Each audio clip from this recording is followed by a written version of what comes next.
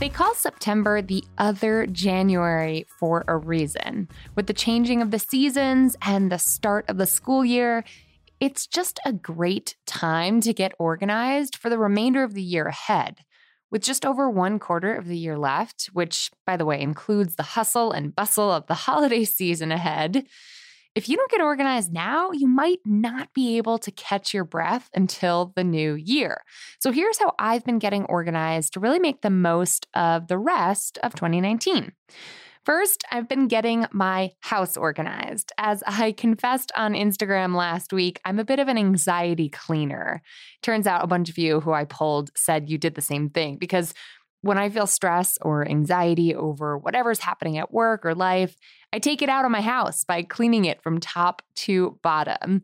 It's my favorite form of productive procrastination, and it makes me feel more in control, and it clears the decks, sometimes literally, so I can better focus on the task at hand. Lately, I've relied on the help of my iRobot mopper, which I think I've sang the praises of in the past because I'm obsessed with this particular piece of home tech that takes care of and pretty much automates mopping, which is my least favorite part of cleaning my house. I will gladly vacuum, but I just set that little robot up to mop afterwards. It's like a Roomba, but a mopping version, and it is the best thing I've ever bought that I've invested in for my house cleaning. Anyway, I've also enlisted the help of Brad the Boo to share the burden when it comes to household chores, which we actually went into great detail on in discussing sort of how we share household responsibilities on our recent episode, all about how we're building a feminist marriage. And I'll link to that in the show notes today if you missed it.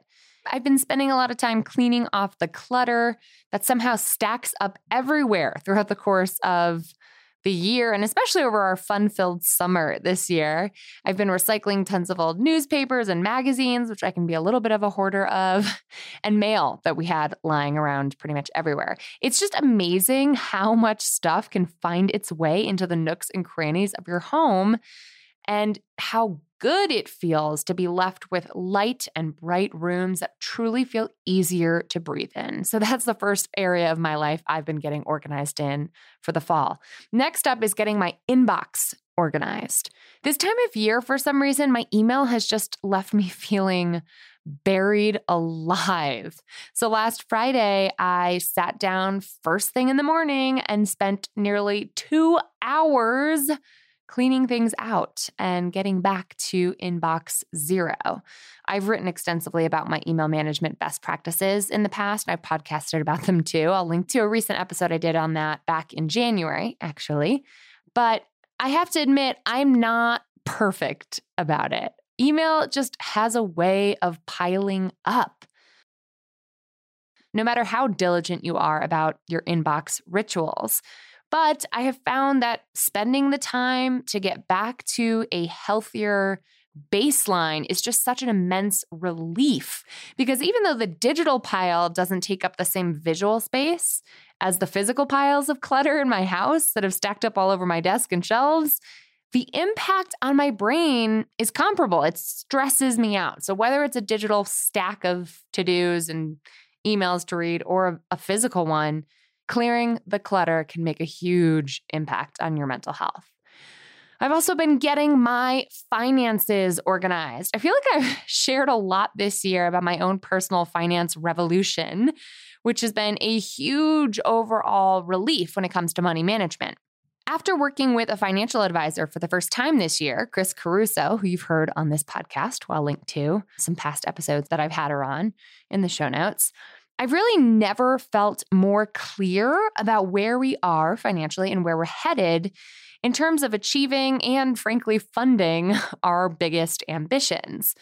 So because those basics were taken care of, I was able to make some big money moves this fall. In particular, I just finished refinancing our mortgage, which comes as a huge relief, quite frankly, because it took hours and hours of really boring paperwork and phone calls and sort of pushing this process through to get us to closing, but it was so worth it. We took advantage of the recent lowering interest rates to restructure our home's 30-year mortgage into a 20-year mortgage for only about $100 more in our monthly mortgage payment. And as a result, we'll end up saving ourselves over $175,000 in interest payments overall, which is truly mind-boggling. You can hear more about our strategy for building wealth through real estate investing on a previous episode I did on this and a blog post that corresponds with it that I'll link to in today's show notes.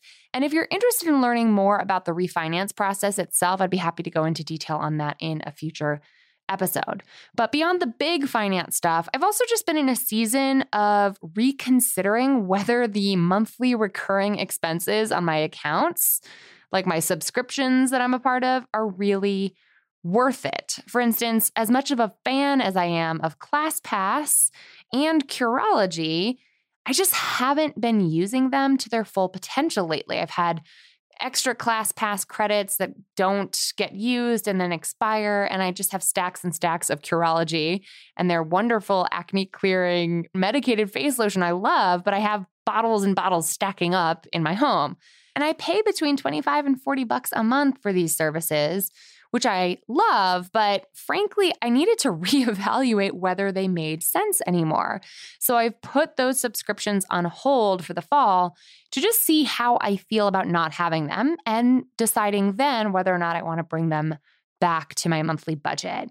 I also noticed a spike in my cable bill lately and my water bill. So I took the time last week to call those providers just to see what was happening, make sure I was on top of it, and see if I could negotiate better rates, which I've podcasted about here before as well. And I'll link to a really great episode all about how you can do that as well in today's show notes. This is the kind of, frankly, boring but important maintenance work that staying on top of our money really takes.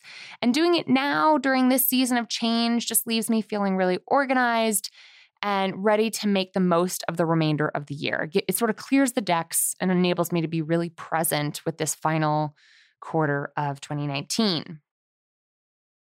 And then finally, the last real area of my life I've been getting clear on and organized in is with my personal and professional goals to keep myself feeling really fueled and focused, more importantly, for the final quarter of 2019. I've been diving back into and really doubling down on my Bossed Up Life Tracker Planner to bring renewed mindfulness into how I'm spending my time, my months, my weeks, my days, my hours. Each month, I use the research-backed Life Tracker method to clarify my most important objectives around work, love, wellness, and frankly, anything else that doesn't really fit neatly into those categories.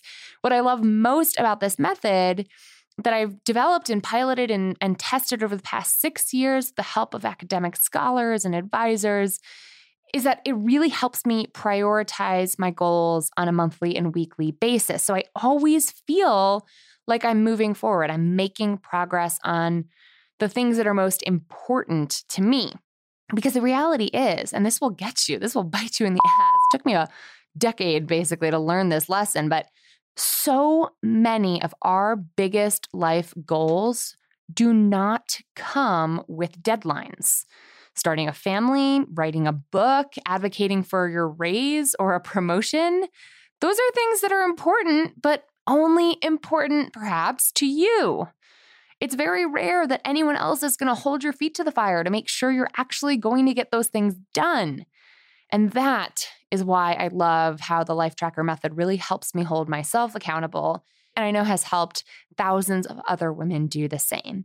Plus, this whole community of support, the podcast listeners like you, the Bossed Up Courage community members on Facebook, and the accountability I get through quarterly Life Tracker Planner accountability calls, that really helps in a collective way to hold each other accountable too. I'm gearing up for our third quarterly accountability call of the year with the hundreds of other bosses who are using this method too. Frankly, after a busy summer, I'm sure everyone's feeling a little behind, which is fine, perhaps even a little disorganized. I know I certainly was before I made getting organized a top priority for September. So if you are feeling that way and want to take some time in this second January of the year to get clear on where you're headed. You can actually pick up one of our final copies of the 2019 Life Tracker planners for 75% off right now in the Bossed Up shop. And I will be offering some special pre-order discounts very soon for our 2020 edition of the Life Tracker Planner coming out in just the next few weeks. So make sure you're signed up for the Bossed Up Insider email list at bossedup.org right now so you don't miss out. That is where I make those announcements first. So if you've been a longtime listener of the podcast but don't have my little love notes come into your inbox directly, rectify that now so you'll be in the know when I share some special pre-order perks for the 2020 Life Tracker Planner. So now I want to hear from you. How are you getting organized this fall? Do you feel the same back to school vibes that I do? Like, love the smell of fresh school supplies and want to bring a little bit of that energy into your life right now. How are you capitalizing on the season of change? Fall is such a beautiful time for transformation. How are you making that transformation manifest in your life? Are you a fall cleaner like me, or are you hitting it hard on your professional ambitions right now? I'd love to hear from you in the comment section at today's corresponding blog post, which is at bossedup.org/episode 159. That's bossedup.org/episode 159. You can always hit me up on Instagram and Facebook and Twitter and all those places at Emily Aries or at bossedup.org. Oh, and I will see lots of you bosses next weekend at our final East Coast Bossed Up Bootcamp of the year in Washington, D.C. But if I don't see you IRL there, keep bossing in pursuit of your purpose, and together we'll lift as we climb.